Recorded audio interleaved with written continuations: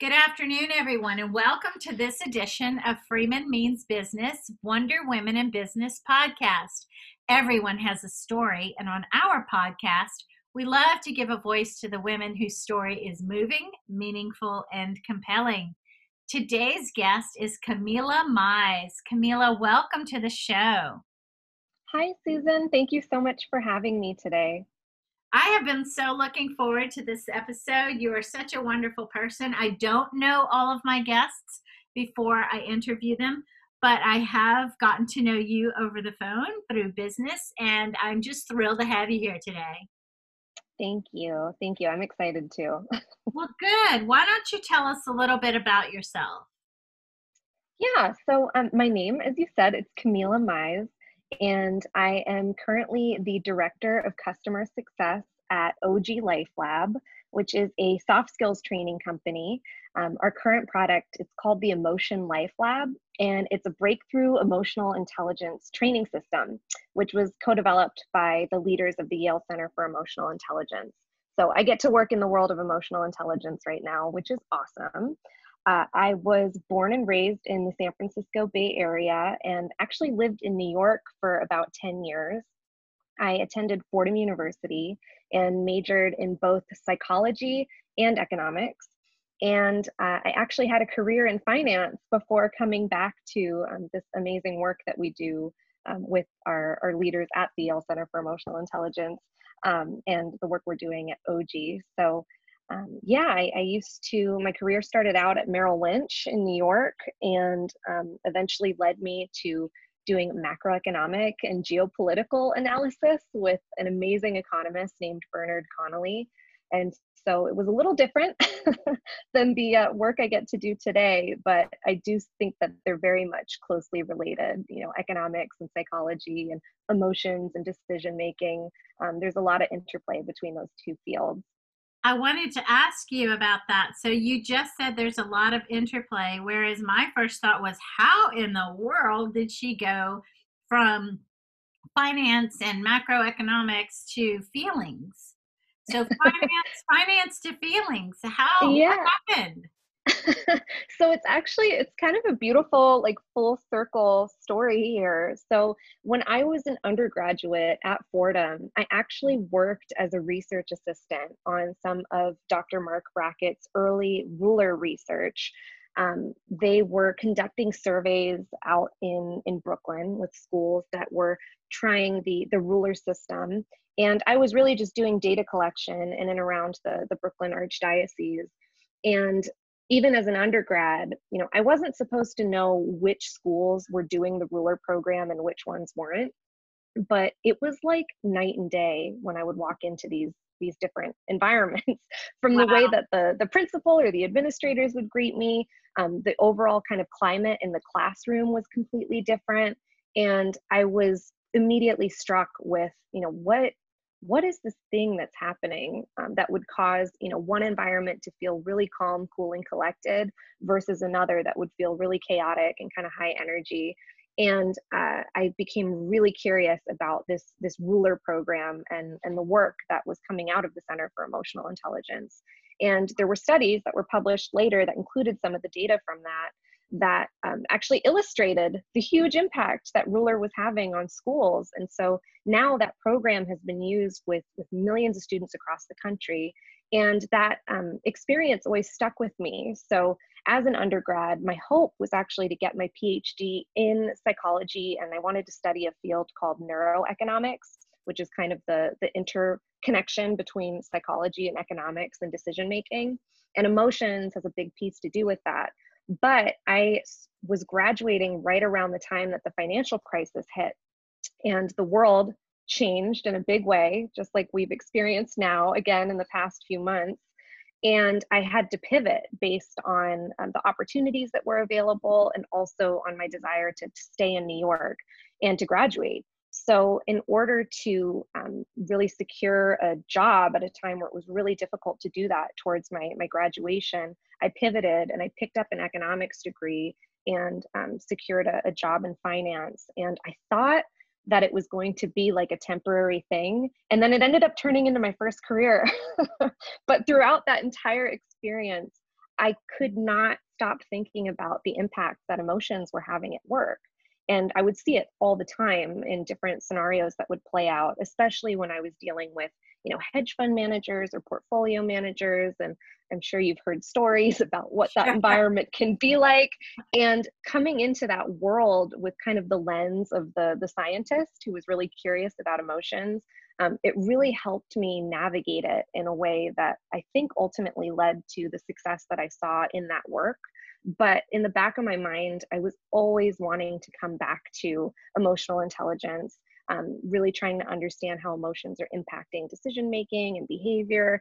And in this really awesome serendipitous way, I actually reconnected with Mark Brackett almost, I think, 10 years to the date after I had the chance to work as an undergrad on his early work. And it was at an event with a client of mine when I was working in private wealth management at this point. And I saw his presentation that he was giving, and I felt that spark, of when you really feel like a resonance with a topic and an idea. And I reconnected with that excitement that I felt when I was an undergrad. So awesome. Yeah, getting to do this work. And then Mark and I reconnected, and I asked him, what kind of work is being done right now to help adults gain these skills, because we didn't get ruler when we were growing up in school. And so how do we help adults gain these skills? And then he connected me with Matt Kirsch, who's the CEO of OG Life Lab, and Andrea Hoban, who's our co-founder. And I was really fortunate that I got to pivot and come back to something that I've always loved and have been really passionate about. That is one of the best stories. It's such a feel-good story. First of all, you're brilliant, and I'm glad that you are able to show, walk it and talk it as well, but walk it how you can be smart and still have feelings. You can be a thinker and still be a feeler. So the beauty in this story is that you don't know this, but I had recently connected with Mark Brackett on LinkedIn, and then I introduced his work and his book and his online blogs to my mentor circle here in Silicon Valley. Awesome. Yeah. So that was our book. We were assigned to read it. We played this knowledge trivia game, and the winner got a book, and that was our book. That was the winning book. So everyone got so excited about it.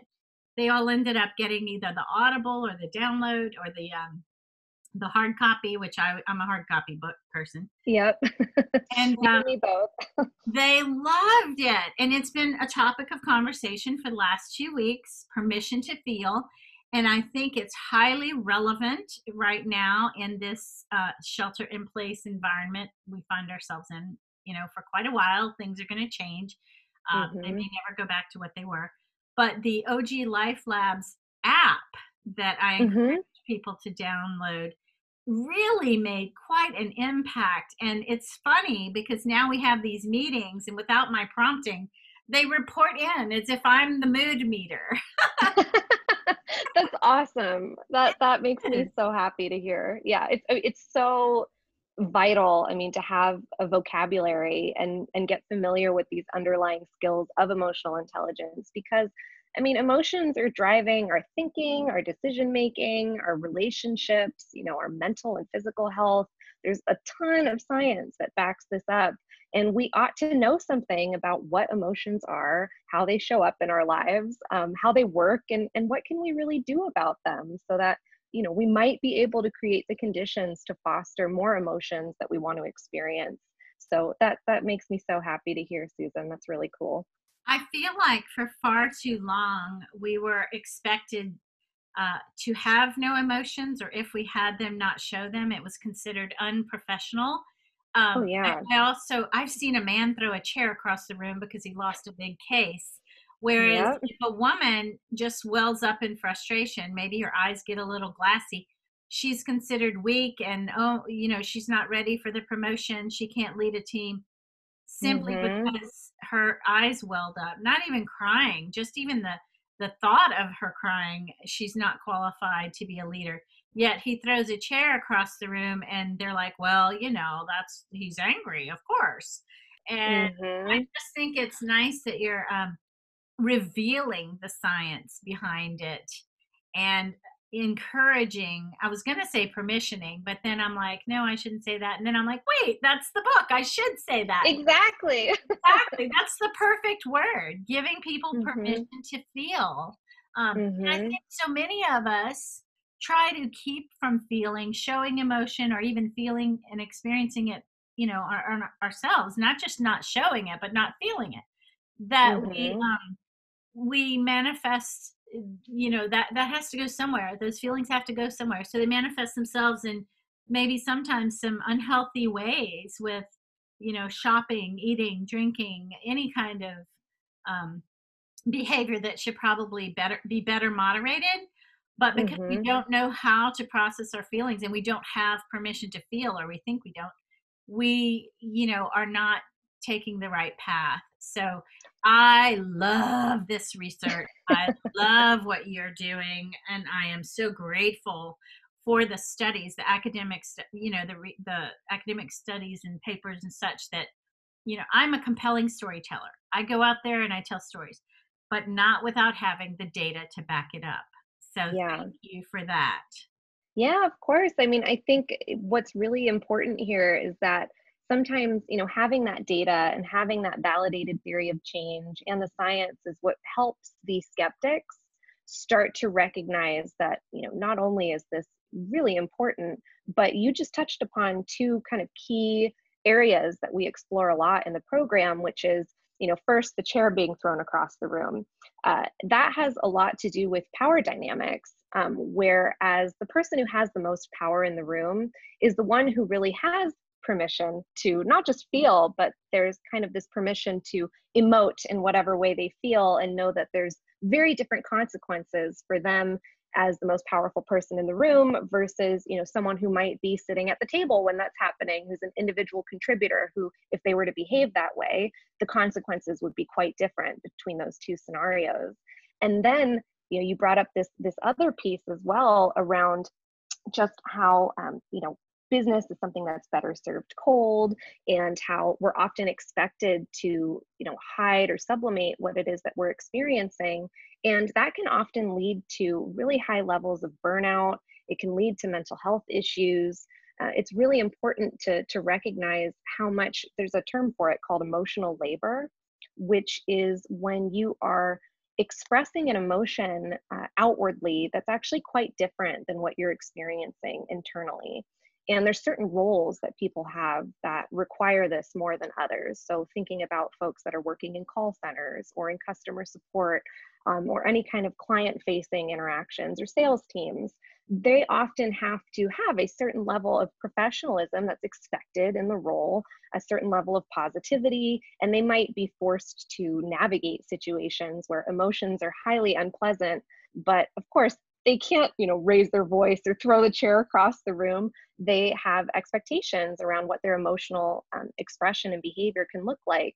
And if we don't recognize that there's that difference between what we're really feeling and how we're being expected to express, given a certain role or position, that can have a really big consequence on our health and our well-being in the long term. And so emotional labor is this really kind of rich topic that we go into because we do it all the time, whether it's at work or at home, as a parent wanting to kind of stay regulated and calm, even though your kid might be melting down, or trying to stay calm in a meeting if your kid's running around in the background on your video conference. These are these little moments where we have to do that. We have to labor. And it's not that emotional labor is a bad thing, it's that it's very helpful to understand what it is that's happening, start building a vocabulary around it, and start to help understand how you can kind of take care of yourself and really recharge so that you don't have that long-term impact of burnout or the other issues that can come up as well. All of this means so much to me. Not only am I intrigued, this touches a lot on what I do for a living and the circles in which I hang. So I'm thinking the legal industry really needs to have a talk with you, or you with it for sure. Um, that's a high stress, high, like, it's one thing to be stressful at a point in your day. It's another to maintain high stress levels throughout your day. And I think in that industry, lawyers, especially those who work in, outside firms, they are on high stress most of the day. And that Hmm. industry is, rife with suicide and alcoholism and drug use. And they're just starting to really pull away, pull back the curtain on all that. And so I think I want to introduce you to a few, publishers, editors, people in that world who might be interested in your work and introducing it to their subscribers. So That'd definitely, be amazing. yeah, Yeah, I mean, something I'll let you in on a little secret that's been really fascinating on our side because we get to work with lots of organizations and individuals. And what has been fascinating is hearing across all of these different industries how everyone knows that emotions matter, right? And they have this big impact.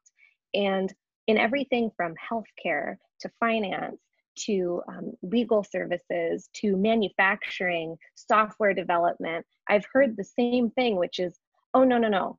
Emotions matter the most in the work that we're doing. This is how it shows up and impacts us. And the thing I want to tell everyone is, we're all grappling with these same issues across industries, across different levels within organizations. And it's really exciting to get the chance to start bringing that out into the light and helping people build a framework and a vocabulary to do something with that so that we can kind of start changing the culture around emotions and how they show up at work and how they can also be really harnessed for the better so that we can have better relationships with our colleagues, with our clients, as leaders across our organizations. So emotions certainly have a huge impact in the area of law and legal work and with attorneys and in healthcare and these other industries as well. So it's been fascinating to hear the examples of how that shows up for different people in so many different worlds.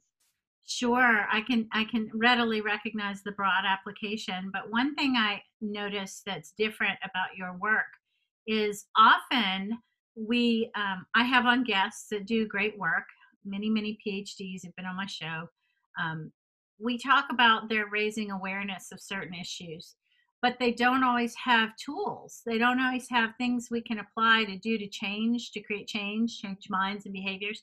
You Hmm. actually have the tools. So not only do you have the research and the information to raise awareness on certain issues, you have, well, what do I do now? Now I know why this happens. How do I create change? And I think that's what's so remarkable about what you're doing in combination with Mark Brackett's work. So it's amazing. It's amazing. Thank you. Thanks. Yeah, we do really we try to lift the theory kind of off of the page and into your life so that you can start using this information in a way that's practical and ultimately really helpful to you and your own emotion goals. That's a beautiful way to put it. Lift the theory off the page and give us useful tools for application. That's awesome. So let me ask you this question. You may not have had it yet, or maybe you've had several. What has been your proudest professional accomplishment? Whew, I have to pick one. Yeah, um, okay, I mean, honestly, Susan, I think getting the opportunity to do the work that I'm doing right now, in conjunction with, really it's Andrea Hoban, who's our co-founder. She's such a rock star, and Matt Kirsch, who's our CEO, who developed this program with Mark Brackett and Robin Stern, and getting the chance to have a small role that I do in getting to contribute to the kind of life-changing results that we see people get from doing this emotional intelligence work. I think it's the most deeply meaningful work I've had the opportunity to engage in. It's such an honor to get to see how this shows up in people's lives and the kind of differences that they see that are way longer term. We've had clients who've come to us and said that their relationship with their teenage kid has transformed as a result of what had initially started as a leadership development tool that they were using. And so I'm really proud of the work that we're doing at OG. I'm so hopeful as I see how people are taking this new way of learning and really integrating it into their lives. And I just think it's such a privilege to get the chance to do this and to be involved with it.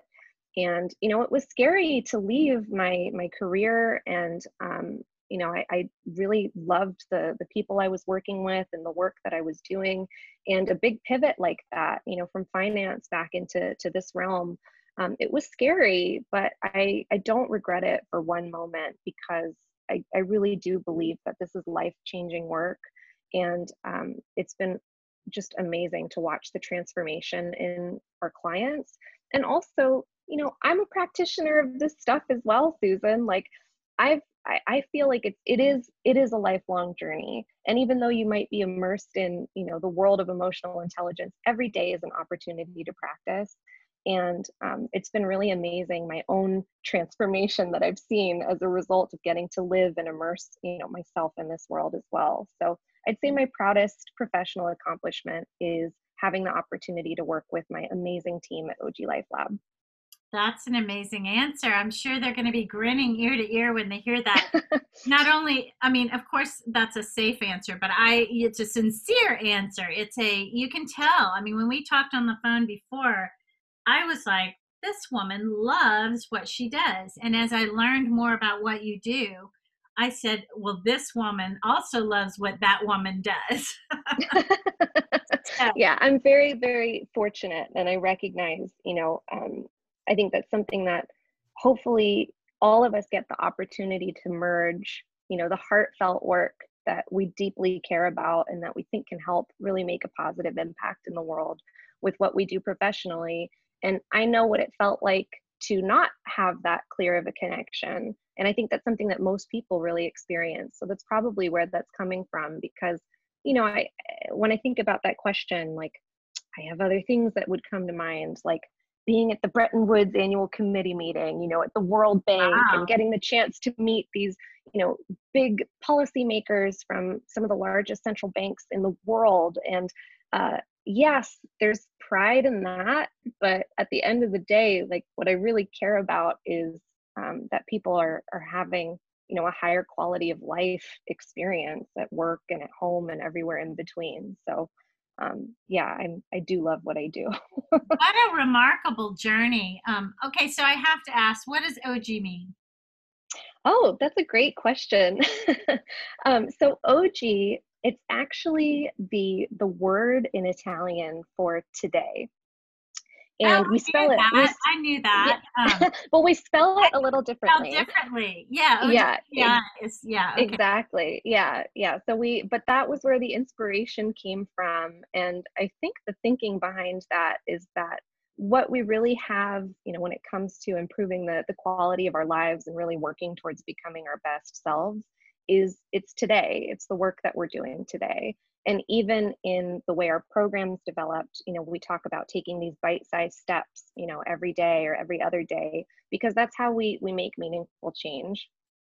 Very zen. Be here now. Just take Yeah. today, one step at a time. I love it. Yes, although I also learned that OG in Japanese means uncle, so we can also be your uncle as well. Okay, so that's what I was gonna say. I speak Italian, and I'm like, that's not how you spell that. So Yep. I always thought it was Japanese, and when someone asked me about it, I said, I'm pretty sure it's Japanese for something I don't know what it's Yeah. for. But yeah, thank you for explaining that. Hmm. I do love that. Let me ask you this: you've had, incredible opportunities to work alongside some of the most remarkable social scientists, and in your financial life as well, financial services life as well. You've worked with some remarkable people too. Who has been maybe an inspiration, or even a mentor, or even better, a sponsor, perhaps? Yeah. I can't help but think about Bernard Connolly, who is this remarkable economist that I had the opportunity to work really closely with in New York for several years. And he hired me as his first employee to help build out his macroeconomic research firm. And this is where we were primarily working with hedge funds and central banks and sovereign wealth funds. And Bernard really saw in me the potential to grow into a role that when I look back at, I didn't have the experience, I didn't have the multiple degrees, but he saw the potential in me and really trusted me with opportunities that I think, I mean, were not only life changing, but he really helped me push back against imposter syndrome that inevitably would creep in these moments where I'd find myself in certain situations or certain rooms and I'd be questioning, do I even really deserve to be here? Like, what am I doing? I just got out of school, and like, do I really understand what's going on here? And Bernard, always had my back, always pushed me, beyond my comfort zone intellectually, so that I could really expand my knowledge and my understanding of the fascinating world of macroeconomics. And then personally, I mean, he's become one of my closest, nearest, and dearest friends. Even though he is back in the UK and I'm back in California, we still speak regularly. And I'll never forget, what it meant to have a boss who really believed in me and was really pushing me to believe in myself as well. So definitely Bernard Connolly. What a very nice tribute. Wow, that was amazing. Let me ask you this. It sounds like you've had a remarkable journey. You exude happiness. You exude fortitude. There certainly has been a time, I'm sure, that you've had a challenge or a setback. How exactly did you overcome that, if you're willing to share? Yeah. Let's see. My biggest challenge, I think I'm going to touch upon something here that will hopefully resonate with some of your listeners, which is the socioeconomics that I was born into, which is something that, especially when you're growing up, can feel very much out of your control and can dictate so much about the opportunities you can or you can't have in life. And my parents both lost their parents when they were very young. And so they didn't have the kind of traditional guidance and support that other folks may have had as they were starting their families or starting their lives together. My mom's an immigrant from Colombia, and my father is an artist. And we actually lost our home, my childhood home, as a result of, it started with Black Monday in 1987, and it was kind of the unwinding of this beautiful life that they had built for themselves. And we faced really real financial hardships, and that defined a lot of not just the struggles or setbacks, but also what was needed to try and overcome that. So I think overcoming that kind of involved two different levers. First is I have a really strong work ethic. I genuinely love working. And I've been working since I was 14, and I do my best to show up and say yes to opportunities when they present themselves. And I also push myself to put myself out there even when it feels really uncomfortable. And I'm sure you've had those moments as well, Susan, where you see someone or you see that there might be a chance to try something different, and you make yourself vulnerable by putting yourself out there. And I relied in high school and college on things like scholarships, and I was always working multiple jobs to support myself. And I think having that kind of, you said fortitude, which I really appreciate that comes through, because I think it became reinforcing that I know I'm willing to work and to do what it takes and to try my very best. And that's really all we can do. But I've been really fortunate that that's paid dividends, because you just never know how some of the seeds that we plant with each other might show up later in life. And that's certainly been something that's been true for me, even with the opportunity to reconnect with Mark. That was such a kind of a signal of, if you're willing to show up and do the work. I mean, when I was doing, it was just data collection, but I'd be waking up at 3:45 in the morning to get on the subway as a college student, so I could get out to these schools, by 8 a.m. because I lived up in the Bronx. And that kind of stuff, in the long term, it does pay off if you're willing to put in the work. That is so beautiful. I was going to mention your reconnection, but you touched on it just there.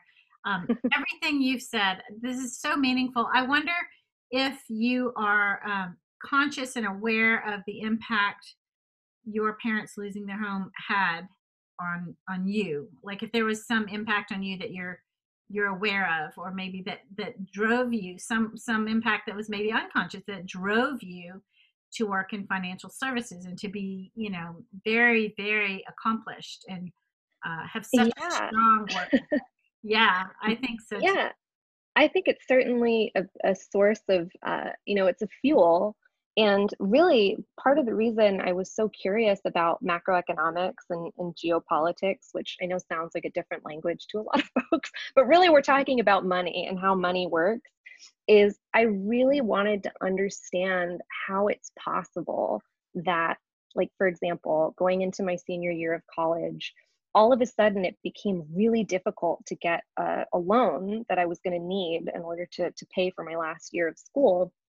And I was so curious about how is it possible that at this exact time last year, credit was free flowing and I was able to secure a really low interest rate on a loan. And now 12 months later, there's no credit available. There's only one or two banks that was offering private student loans at that time. This was really at the peak of the crisis kind of boiling over. And I just wanted to understand, like, how does money work? Like, how is that possible that the world seems kind of the same when I look outside, but things have fundamentally shifted in terms of how money is flowing. And so it certainly drove my curiosity. And it also drove, the reality that I needed to make things happen for myself. So, and do kind of whatever it takes, which New York City is certainly a place that will help kind of serve as a boot camp for anyone that's willing to do the work. I love that analogy. It is certainly a boot camp. I love New York City. All things happen there, sometimes all the time. But Yep, it's really great to hear your story. You use the word curiosity, which is one of the tools I use in my teaching, how we can change the world. And like you said, it's not the kind of thing you can look outside your window and see happening, but it starts from within. And if we can all embrace curiosity about the other, we would certainly have, more equity in the workplace, a smaller pay gap, and so much would be different. Your comment absolutely. is a perfect segue to the wild card question. And while you were talking, I picked it from my magic box of meaningful questions. Ooh, If you're game, I'm going to ask you a question that I haven't let you know of before. yes. Awesome. I love a woman with courage. All right. So I think this question is the universe picked this question because it says name something society places too much value on today. Wow, that's a good one. Something that society places too much value on today. Ooh, I'd have to say it's a interplay between our obsession with youth and our obsession with beauty. And Oh, I kind of, love it. yeah, I think there's way too much emphasis and power given to the idea of celebrity or what it means to be beautiful, or the allure of being young, which is all wonderful and very playful. And, it's something to be celebrated, but I don't think held at the level that it is in the world today.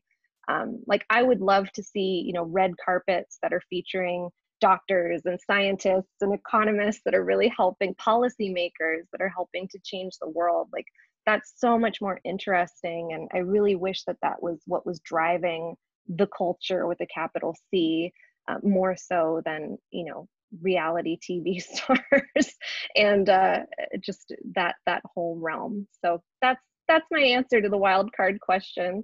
I couldn't think of a better answer. I mean, that is spot on. I had a guest on the other day and we were talking about, I think we were off recording, but we were talking about ageism and Hmm. sizeism. So, what is beautiful? Is beautiful, Kate Moss, or is beautiful Adele? I mean, I know those are.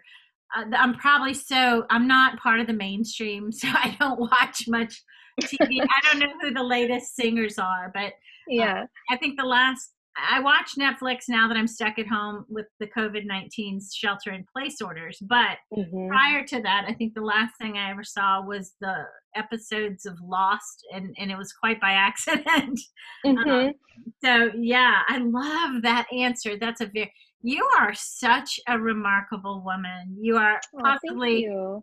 I mean, I love all of my guests. They're all remarkable in their way, but you speak my language and you know, fortify me. So thank you Oh, so much. thank you, Susan. That means a lot, especially coming from you. And I'm so grateful to get the opportunity to chat with you today. And I think it's so awesome, what you're doing for folks and helping to give people a platform to share our stories, because it really is what connects us, and what ultimately I hope can help us lift each other up as we continue trying to progress and move forward, collectively with the values that are really driving us. I couldn't have said it better. With that, if people want to reach you directly, how would they do that? Yeah, well, I love connecting with new folks. So you're welcome to find me on LinkedIn. My name is Camila, Camila, last name Mize, Mize. Or you can shoot me an email anytime. My email is ilikecamila@gmail.com. I love it. I there could not have been a better way to say goodbye. That is amazing. So, if you didn't get a chance to write that down, I'll certainly put all of that in our blog that we write about each guest. And that blog will be available on LinkedIn in 48 hours. Great. Thank you so much, Susan. That was so fun. You're awesome. Thank you. And thanks for listening, everyone. Bye bye.